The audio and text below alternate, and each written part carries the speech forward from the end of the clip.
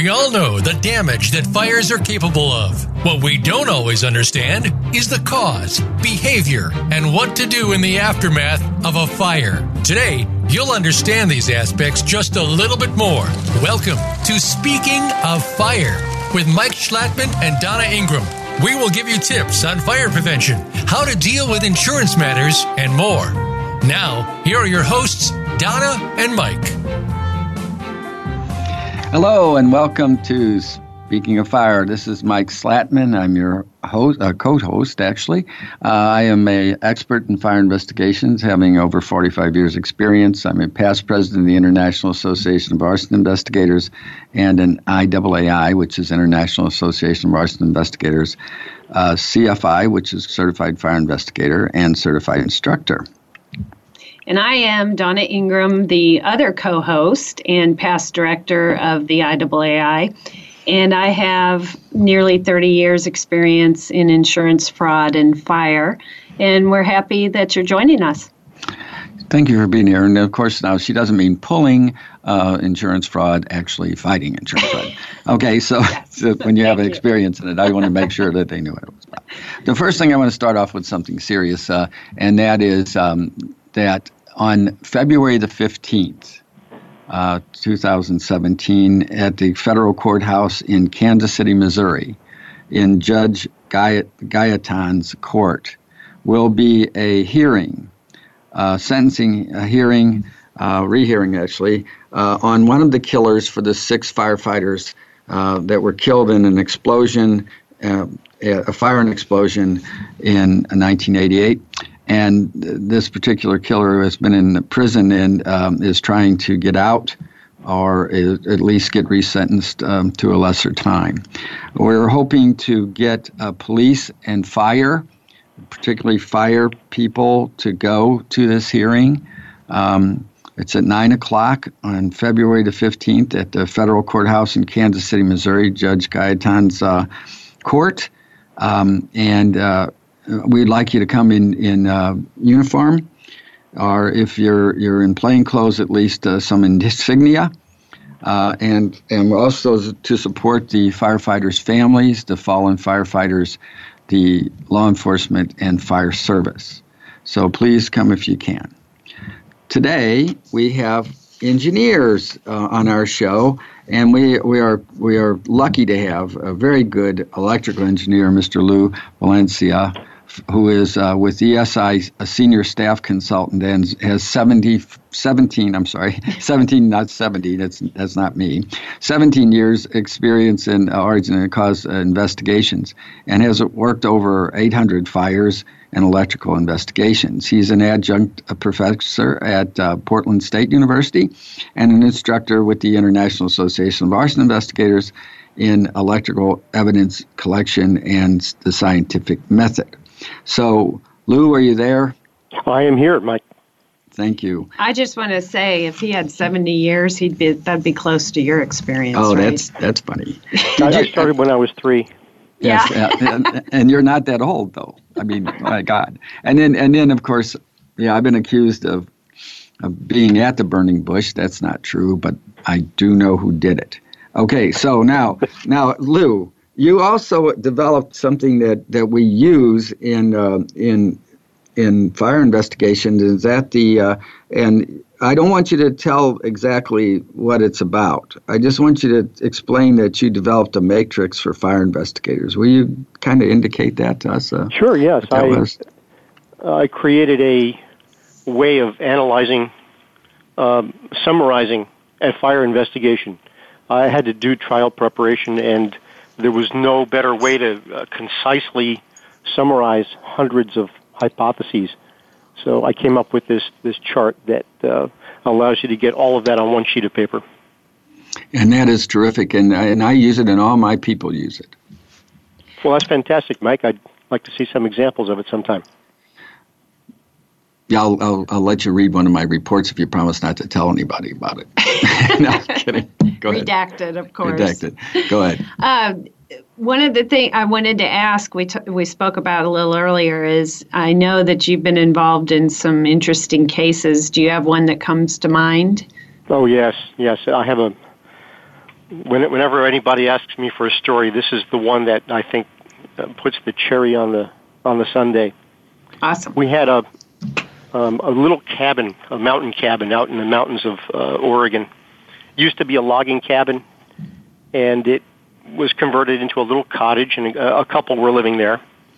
And they had a fire on like the 22nd of December. And they, the fire marshal said, Christmas tree fire, no big deal, accidental. Well, the private sector fire investigator goes out there, and we're interviewing them. And, just out of curiosity, what do you think caused the fire? And they said, well, we think it was a Christmas tree fire. Well, what makes you think that? Well, we looked in the window, and the Christmas tree was on fire. So we began asking questions about, when you're interviewing people, you ask questions about fuels and heat sources. So we asked, how many lights were on the tree? Were they old? Were they new? Were they in good condition? How many strings of light? Did you have them daisy chained? Where were they plugged in? Were they on a timer? All this stuff about, how did you water the tree? When did you buy the tree? Because we want to know whether the tree was dry or not. Okay, so they're telling us all this stuff, and the lights are in good condition, and no, they're not on a timer, and the tree was parked in front of their heater, so maybe it was dry. But so tell us about the gifts under the tree. Yeah, we had gifts under the tree, and I'm beginning to feel like I'm pulling teeth here. They're not being real forthcoming with evidence or discussion about what was under the tree. So, what kind of gifts? Wrapped gifts. Well, what were in the boxes? Well, he looks at her, she looks at him. Clothes. Yeah, we had some clothes. What else? Electronics. Yeah, we had some electronics. Okay. What else? Well, we had some road flares. Road flares. So we pause for a heartbeat and ask, well, tell us about the road flares. So they're bundled in packages of 3, and do you have any photographs? Oh, yeah, we have some. I love taking photographs. We have all these photographs that we took. It was a beautiful Christmas. The house was great. And there in the photograph is the Christmas tree lit up, all the gifts under the tree, with a package of 3 long-duration road flares wrapped up. Well, this fire investigator I work with is a road flare magnet. If there's a road flare on a fire scene, he'll find it, and he did. So we sent this debris off for chemical analysis, and it came back positive for fire with road flare residue and just huge amounts of lamp oil. So we went back and asked them, well, where did the lamp oil come from? Well, the lamp oil, that must have come from a hurricane lamp that collapsed. Well, the hurricane lamps have the glass chimney and the metal frame with the wick. And we didn't find any of that hardware. We found that hardware somewhere else. Mm-hmm. I'm under the house collecting electrical components that had maybe fallen through the floor. And we decided to collect some of the debris for analysis under the crawl space. Sent that off to the lab. And it came back for saturated amounts of lamp oil. Oh, my gosh. The insurance company didn't know what to do with that information. Fast forward 5 years. It took the insurance company that long to decide what they were going to do. But we're 5, maybe 7 days before trial. We're all doing trial prep. And I get a call from the chemist. The chemist says, Lou, we've got a problem. And I said, what could go wrong? we have all the evidence. And he says, well, I'm reviewing my gas chromatograph printouts. Gas chromatograph is how they analyze the fire debris for accelerants, for things that aren't supposed to be there. And he says he's reviewing the gas chromatograph printouts for trial prep. And he said there was so much lamp oil, he completely overlooked the gasoline. Oh. Yeah. So this is a case where, and it was the first trial that we used the Bilancia ignition matrix that you mentioned earlier. So it is a trial-tested documentation of all the hypotheses we considered. And it clearly showed that their hypothesis, the defense hypothesis, was clearly ruled out. And at the end of the day, they had used the road flare to light the lamp oil under the Christmas tree. Fantastic. Needless to say that did they go to trial then, and did they actually? Did it go to trial or yes, this was at trial. It was a civil trial, however. The insurance company, it was a bit unusual. The insurance company preemptively sued their own insured for burning their own house down for arson for profit. It never went, for whatever reason, I don't know all the ins and outs, it never went to any kind of criminal charges. Mm. Well, but did they recover their money? Did they get money or not? Did the insureds? No, the insureds did not. They didn't. When you take out an insurance policy, you can't burn your own house down to collect the insurance. That's insurance fraud. Exactly. I heard about that once. Yeah. We kind of discouraged that a little bit, And okay, so that was the fuel that you can fuel combustion matrix that's yours, and we really appreciate that you developed that for us fire investigators. And so maybe you can tell us what role do electrical engineers play in fire investigation?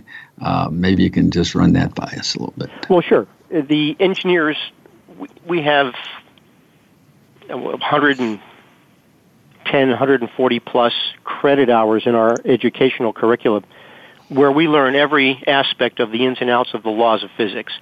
So when we get to a fire scene, we're looking at the fire scene through the eyes of somebody who can not just imagine what happened, but also put some kind of analysis, some kind of positive interpretation on the chemistry, the thermodynamics, the electrical aspects of a fire, and say, wait a minute, this couldn't have happened this way. It had to have happened in this other sequence. So we're able to use the laws of physics to rule out what's possible, what's impossible, and rule in how it must have been. Well, what causes most electrical fires? What's a good example of that? In one word, 2 words, resistance heating. Think of your electric space heater. Maybe you have had one of those older ones where you can see the elements actually glowing red. That's resistance heating. The electric burners on your stove, that's resistance heating. You pass current through that resistor, it gets hot.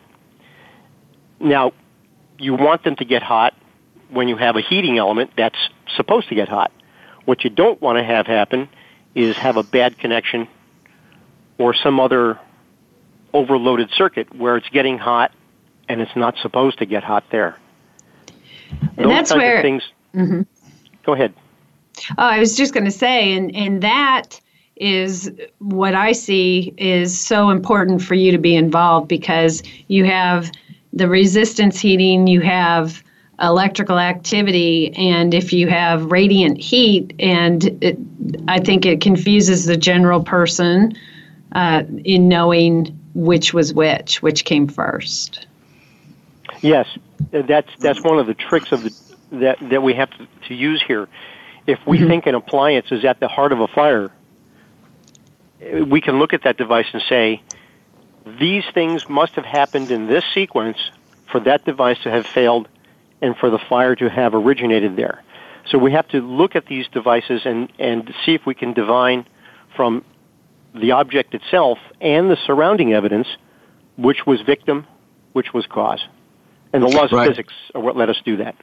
And you're electrical engineers used by private investigators all the time, because there are some arsonists that try to indicate that it's an electrical causation when you are able to prove unequivocally that it's not. Now, but for all of our listeners, are there certain devices or appliances, Lou, that we should look out for out there? Yes, there's a whole host of things that I would wag my finger and say, be careful. Most look at the labels on the devices. If they're labeled for indoor use only, then use them indoors only. If they use them outdoors, then the weather will degrade them, and that can cause resistance heating on a bad connection. It can also be subject to mechanical abuse if an extension cord is not rated for outdoor use, is used outdoors.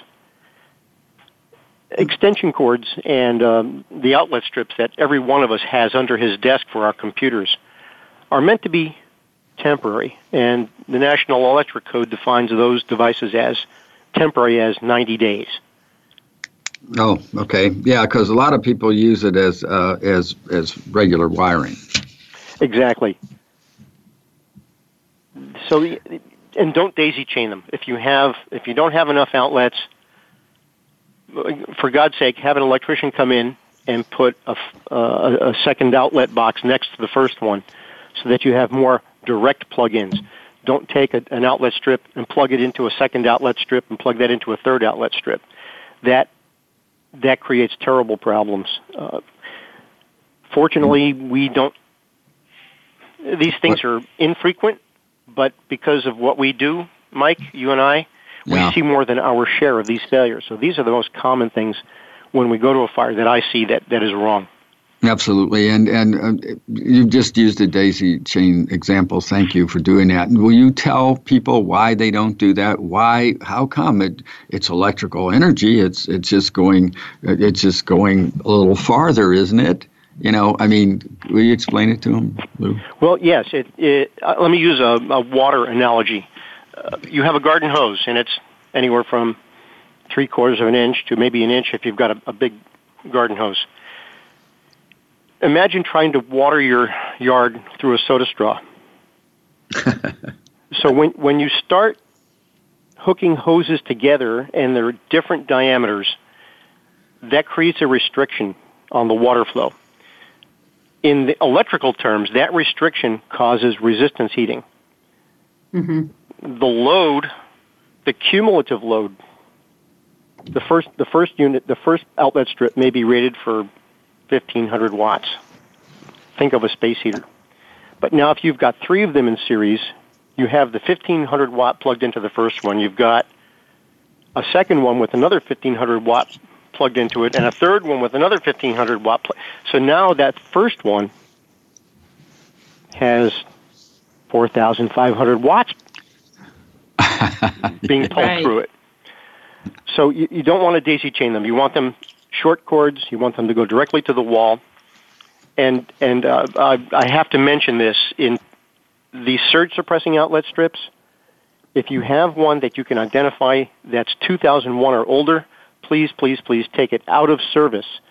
The UL changed the standard in 2001 to include extra protection so that the surge suppressing elements, when they fail, I call them sacrificial elements. They actually sacrifice a bit of their functionality each time they suppress a bit of surge voltage.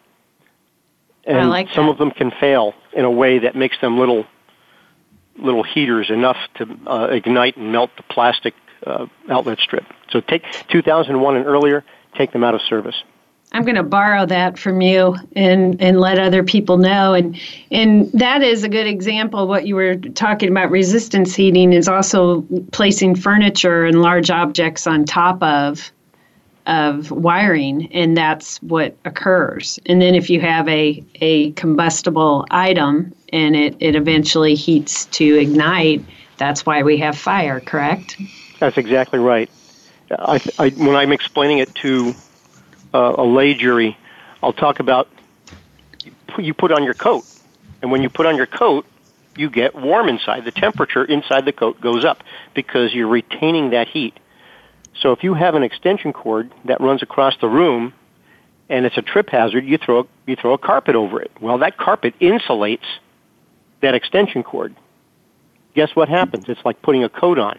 Any heat that cord wants to throw off into the environment to keep itself cool is now kept warm by the carpet you've put over it. And it makes it, as you mentioned, more prone to being tread upon and mechanically damaged from that foot traffic.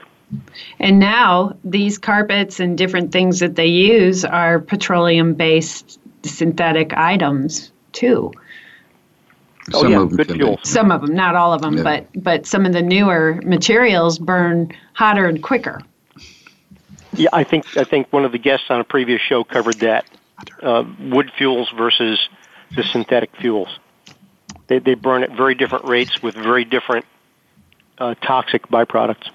That's exactly right. And okay, well, so hey, let's tell the audience and even other fire investigators that are out there that are not using electrical engineers, like a lot of public service don't have the resources to do that. What type of electrical items would be examined by you, a forensic electrical engineer? Oh, look around your house. Look around the room you're in. Everything that's plugged into the wall is up for grabs. Batteries, toasters, refrigerators, space heaters, furnaces, Christmas tree lights, televisions, laptop computers, telephones.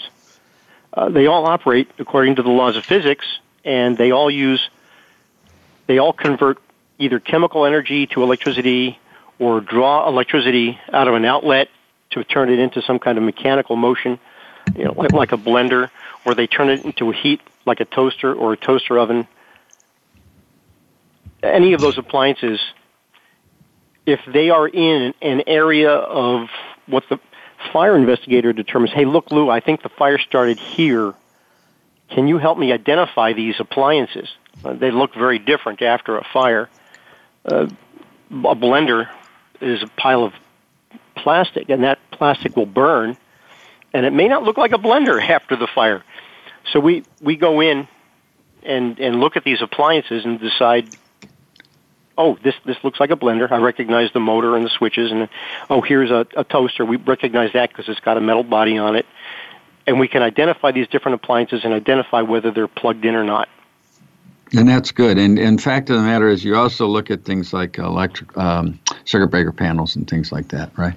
Yes, that's a whole, very seldom do the circuit breaker panels cause fires, although there are certain brands that are older vintage that have failed and caused problems. But that's a whole nother aspect of what an electrical engineer can do, Mike, the whole concept of arc fault mapping and fire patterns. Are there appliances or devices that we need to be looking out for? That you can, like recalled things or something that The way I do it, and my wife and I are, both members of the IAAI. We look at, and when we look at an appliance, when we're shopping or something is on sale, we'll look it up on the Consumer Product Safety Commission website, cpsc.gov or recalls.gov, and we'll actually research things that we already have in our home for recalls. And some of them are recalled for burn hazards. Some of them are recalled for other hazards, and some are recalled because they're fire hazards. We try to identify those products, and we return them to the manufacturers if we find one. That's fantastic. Well, I want to tell you, we thank you for being here. We have been renewed. We're going to be on for another year, and we'd like to have you back if in the future, if you would be so kind. I'd be thrilled to come back. Yeah, well, great, and then and we'll talk a little bit more in some specifics. Thank you for being here today, and we're gonna start the second half of our show. You're welcome to stay around, but I know you're busy. If you want to go, thank you, and I hope to see you at the International Association of Arson Investigators training conference. Likewise, I look forward to seeing you there. Thank you. And okay. Thanks, Lou. Thank you. So upcoming in our second half is a mechanical engineer, Mr. Kyle Minden with Engineering Design and Testing, and he's going to be here to talk to us about mechanical things that can start fires. And join us in a minute. Thank you.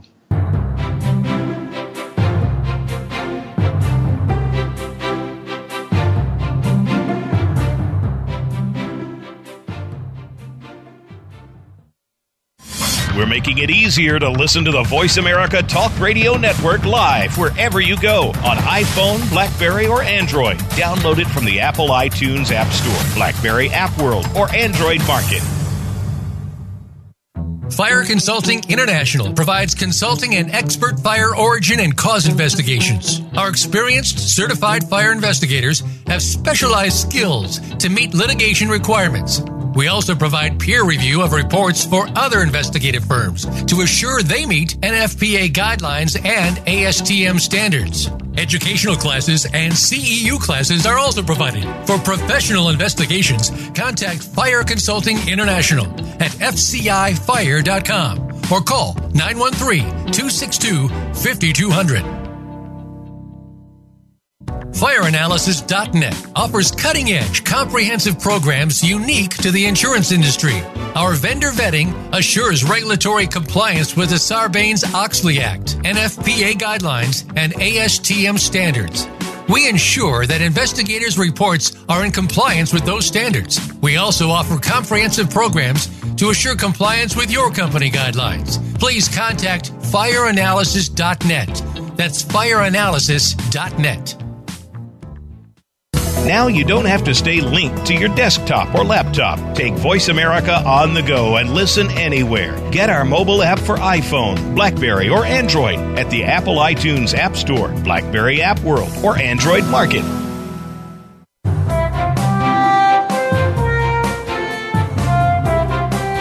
You are listening to Speaking of Fire with Mike Schlattman and Donna Ingram. To call in to today's show, please call 1-866-472-5788. That's 1-866-472-5788. You may also send an email to connect@speakingoffire.com. Now, back to this week's program. Welcome back to Speaking of Fire. Thanks for joining us. Yes, and now we're privileged to have a great mechanical engineer. I've actually worked with Kyle Minden. He is a graduate of the Kansas State University and is a consultant in areas of design, performance machinery components, pressure vessels, fracture analysis, metallurgical analysis, fire protection, sprinkler systems, materials, component testing, and infrared thermatography. If I missed anything, he's also that. Okay.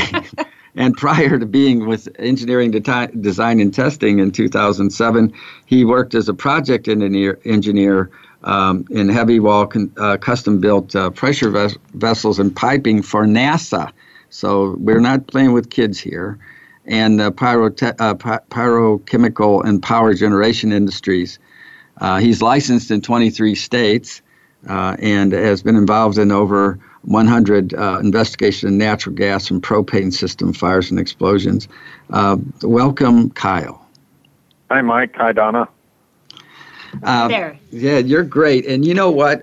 We've worked together before, and one of the things that I wanted to talk to you about, because I know that you have this experience, you worked a fatality propane explosion. And would you explain to our audience about using that example, how things can go wrong sometimes? Sure. That was one where a gentleman was trying to light his pilot light. He had just received a delivery of propane after having been out of propane, and got home, was trying to light the pilot. Unfortunately, there had been a leak, and when he went to light the pilot, there was an explosion. We went out there, and in the course of the investigation, we needed to do a pressure test of the propane system. And we did that, and we found a leak in the house, and we traced it to this brass appliance connector that ran between one of the black iron supply lines to a wall furnace. And it had a visual rupture in it, but the question that we're always asked to answer is that rupture a result of the fire or explosion, or was that the actual cause? And so we tested everything else. We didn't find any other leaks.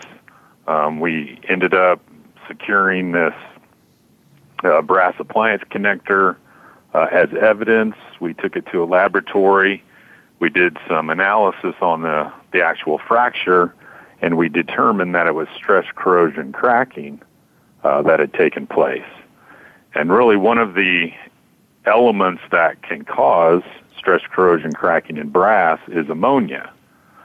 And so we kind of traced back to the propane delivery company.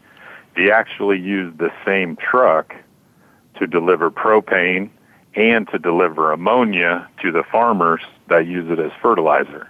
Oh, God. And if you don't completely clean the tank and get all of the ammonia out of there, it only takes a tablespoon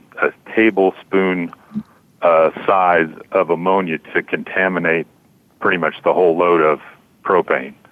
And we determined that's exactly what happened in that particular case. Good grief. And of course, there is absolutely no way that the consumer would know that or be able to figure that out. And so that's why you as an engineer and electrical engineers too, that's why you're so important. I mean, you save people's lives by finding these things out to make sure that it's not repeated. I also want to say, I know that you also work natural gas leaks and stuff like that. There are sometimes either it's propane or there's natural gas leak underground, and the mercaptans that they put in there to make it smell like rotten eggs. The molecules of that are larger than the smaller gas molecules. So you'll end up getting in your house, or you can get in your house, fuel gas, whether it's gas, natural gas or propane, that is odorless and invisible to you. So so when you suspect you can't get something lit or something like that, when you suspect there may be a problem, please call your utility company and don't light anything or open or turn on lights or anything. Use anything that will spark. Now, Kyle, you're a mechanical engineer, and you go to fire investigations too. What kind of things do you? How are you part of this team that looks at things? Usually, when I get involved, the fire investigator, the origin and cause person, has already been out there and kind of determined their origin, and there's usually some mechanical device involved in the area of origin, and or the entire, gas supply system is involved. And so go ahead, Donna. Oh, I was just going to say, so you're out there to see what type of malfunction. You can tell if there's been a malfunction. Well, either to rule something out or to rule something in. A lot of times the fire investigator may not know whether the gas supply system had anything to do with it or not. There may be a component of it that is in his area of origin, but he needs to rule that out. So a lot of times I come out and I perform a pressure test, and we document any leaks if there are any. And a lot of times we don't find any leaks at all, and we're able to rule that portion of the gas supply system out of the equation as a possible causative factor. Mm-hmm. And I think that's great, because I know I've used you too in that regard, because you'll have a bunch of different components in an area, and you can help us narrow the field. On top of that, you had a propane example, you can always you can do strip tests and also check for odorant, can't you? Yes, there's a couple different ways. When you're dealing with propane, there's a stain tube test that you can do. That's something fairly simple that we can do right there in the field. There's always your nose that you can use. There's only a very small percentage, I think, of the population that is not able to smell the sulfur compounds, the mercaptans that you talked about earlier, that are put in there as a detector for most people. So I always trying to see if I can smell it myself. then we can do a stain tube test, which is a semi-qualitative test, or you can actually collect a liquid sample of the propane and send that in to be analyzed to get a qualitative number on the amount of odorant that is in that particular propane sample.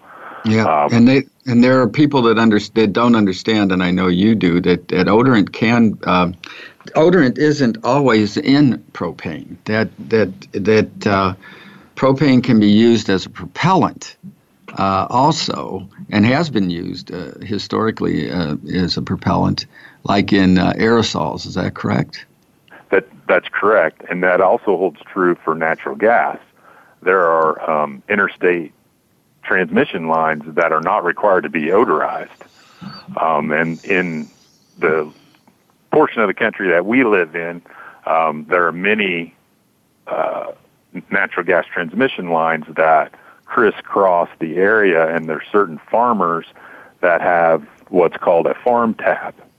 And when they get that, they're required to have an odorizer system installed, such that if there is a leak downstream at the house or wherever the natural gas is being used, that they would be able to detect that leak. And I've had a couple where farm taps have been involved, and there's been a question of whether the odorizer system was actually working. Well, you can understand why you wouldn't want to have odorant in like a propellant for hairspray. Donna would not like to spray mercaptans all over her hair. No, nobody would like that. No. And question for you that came to mind, is there odorant in these vehicles that we see on the road, the commercial vehicles that some of the cities are using that are marked as gas-powered vehicles? They should be odorized. Okay. Okay, great. I was just curious because I had never even considered if mercaptan was put into those tanks. So if you've determined that a machine caused a fire, let's say it's in the middle of a fire scene, can you take that machine and do a laboratory analysis and figure out why it malfunctioned? Most of the time, yes. Through a series of X-rays to see, the internal working mechanisms, through pressure testing, and then actually disassembling various components and seeing the mechanism of failure, we can kind of work backwards, knowing how things are supposed to work, how it's supposed to operate, what some of the known failure modes are. We can put together that scenario. Lou was kind of talking about that earlier, about the sequence of events that led to the escape of gas and potential cause of the fire or explosion. Right, and in fact, I've actually been in your warehouse and laboratory, and I know that it can be really done.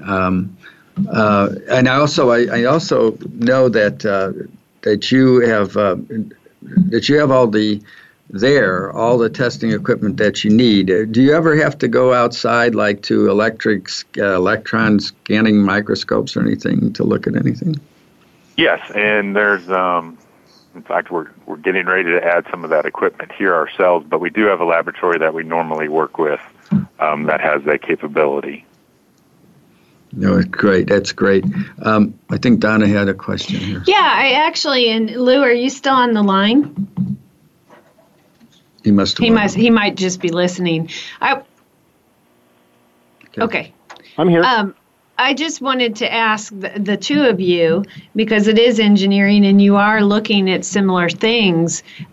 You are crossing over into each other's areas and having to work together. Yes, in that's certain true. Instances.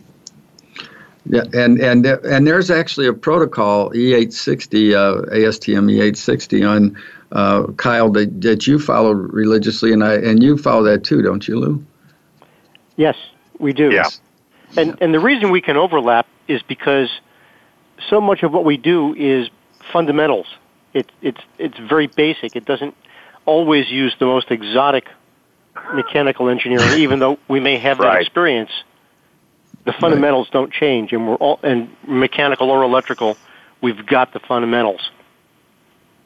Right, and so, well, Kyle, there are engineers out there, and I'm sorry to I imagine that there are engineers with dual degrees and work in both disciplines, but there are some engineers out there that act like they have, they say that they're a mechanical engineer, but they do consulting as electrical engineers, and let's say they're electrical engineers and they think that they're mechanical engineers.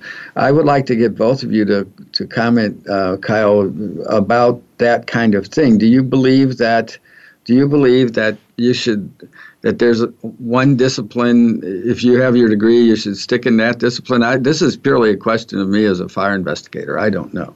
Well, yes, I believe in the Code of Ethics for Engineers says so as well, that you should only be practicing in areas which you have, education, experience, and training.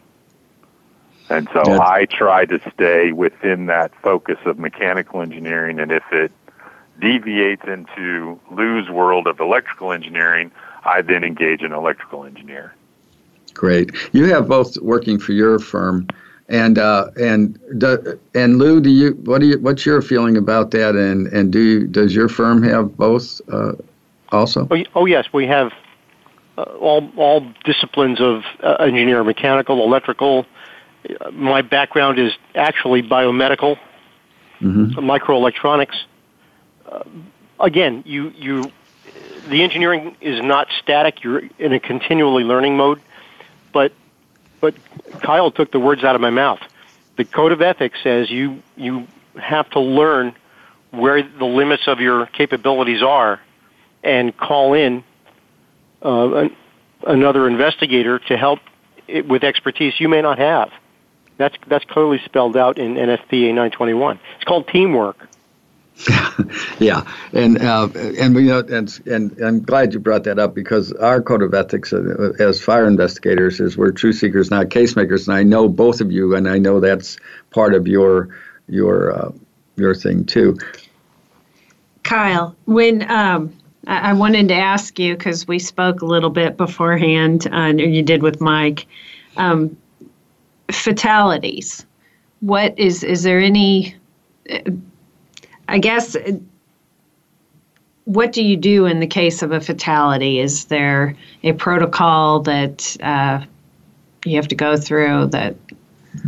Well, my goal is to treat every case exactly the same. And right. Lou alluded to it a little bit earlier, is using the scientific method. We go through and we methodically come up with hypotheses, and we test those hypotheses against the data that we have. And I do that for each and every case, regardless of whether there's a fatality involved. Somebody has called me out there to help determine what happened, and I see that as my function. Yeah, not so much. I guess my question wasn't phrased well. Not that you would do anything different, but to know that is the ultimate consequence to some type of a failure or things like that it's not just a failure, it can actually have grave consequence. Yeah, I mean, those are the saddest cases that we have, is when there's actually a fatality involved. And do you ever testify in? I mean, there are sometimes there's wrongful death suits brought by the families and stuff like that. Have you ever been involved in one of those cases? Yes. Yes. Yeah, and those are the ones that usually do end up in court. Mm-hmm. Now, you and I we don't always end up in court, though, do we? Because I remember you and I worked one where it was in a downtown room, mechanical room for a parking garage. Do you remember that? Yes. Yes, and that one, without talking about exactly everything about where it was at and all that stuff, but there was a lot of oil and thrown around, and ignition, hot surface ignition, and all kinds of stuff, wasn't there, involved in that one? Yeah, that was with the backup generator. Yes. Yeah. So there are times that we're going into these things where we really need your expertise to not only know how this thing worked, but why it didn't function properly. And you're allowed to, you're not allowed to, that is your area of expertise. You tell us as the fire investigator, well, when this happens, this happens. And do you find you're having to educate a lot of not only fire investigators, but general public or engineers or designing people? Do you have to educate them in your discipline? Well, there's always that element where you're trying to educate those around you, whether it's the insurance adjuster that you're working with, or just others in your actual firm, trying to bring them up to speed and get them to a level of proficiency where they can be successful. I don't have that much interaction with the design on the design side so much, but it's certainly when things go, when they go back to put things back in order, if we have found something, we certainly make that known to the design engineers that are trying to put the parking garage or the backup generator, or whatever it may be, back in service so that they can not do the same mistake or make the same mistake that may have been made earlier. I'm thinking about furnaces. What are the fires involving furnaces? What do you see as the most common thing? Well, I see a lot of homeowners that try and do the work themselves that get into trouble. That they may think they know how the furnace works and how the pressure regulator and all that works, but they don't really totally understand the ramifications of some of the changes that they may try to make. And so that should truly be left to the HVAC professional. Right. That's terrific, and that's right. I mean, a lot of people do the how to it. They get on the internet and they think they are one. They're now an HVAC guy, and a lot of the. What do you find, Kyle, in your experience? So we asked Lou this. So, what do you find the most common kind of fires that you're working? What's it caused by? What kind of appliances or devices or whatever? Wow, that's a tough question because it really covers a wide range of products. But of course, space heaters, we run into a lot. Fireplaces, especially at the beginning of the heating season, we see a lot of fireplaces that may have been overfired, or if it's their first time being fired, we learn that the construction of the particular fireplace wasn't up to code. It resulted in a fire. But I don't know that I could pinpoint one exact product or thing that I generally see, because it really runs a wide range of different products. Yes, I'm sure that's true. I'm glad you brought up fireplaces, because people do not understand that they can actually put too many things in the fireplace and burn them, or even what they're burning is important. And you're there for the analysis of it. You're brought in, and in many cases, there's a bunch of people brought in for a joint examination of the scene. The guy that installed the fireplace, the electrical contractor that put in the outlets or the fan, the gas people that ran the CSST or whatever, are all brought into these things. And can you just comment for 1 second on the overfire? Okay. Well, yeah. I mean, if you build too big of a fire, the flue is only designed to handle a certain amount of heat input or heat output from the fireplace, and they have design clearances in there between the outside surface of the flue and any nearby combustible And if that flue temperature, is exceeded, it can certainly cause the nearby combustibles to catch fire. So I have one in Kansas City, Kansas, where this guy's wanted a fireplace. So what he did is cut a hole in the wall, stuck a metal box, a sheet metal box on it, built a wooden enclosure with a flue that went up, wooden flue, and cut a hole in the top of the stainless steel, and then started burning logs. What do you think? Do you think that would be up to your code there, mechanically speaking? No. He needs to take a course on thermodynamics and heat transfer. Burned the end of his house off, though. Go ahead. Or just go ahead and put your hand over fire and see how hot it gets. I mean, that's about as simple as it can get. Right. Well, we're down to our last couple of minutes of the show. I want to thank you, Kyle, for all the good work that you do, and you, Lou, too, if you're still there. And thank you guys for what you contribute to our society. We really appreciate you guys.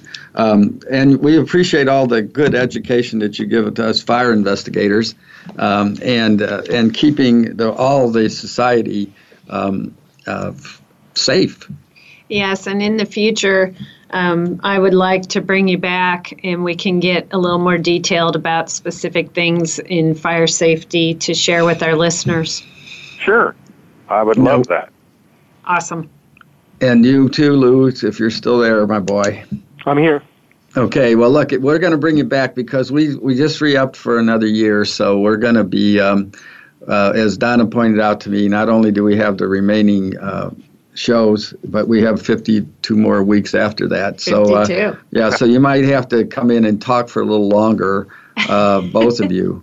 And if Kyle, we're going to the International Training Conference in Las Vegas for the International Association of Arson Investigators. If you're out there, please come by because we're going to be doing a show from there. Okay.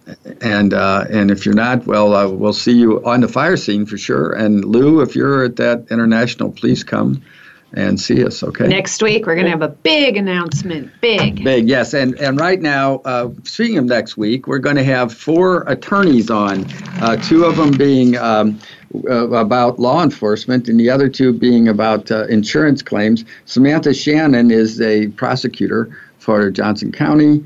David Bridges was a CFI and was a law enforcement officer. Mark Scheer from Washington is a insurance defense attorney, and Chris Conselman from White and Williams is a subrogation attorney. Please join us next week, and thanks so much for listening. Yes, and thank you and do come back to Speaking of Fire. We could use some listeners, and tell your friends. Thank you.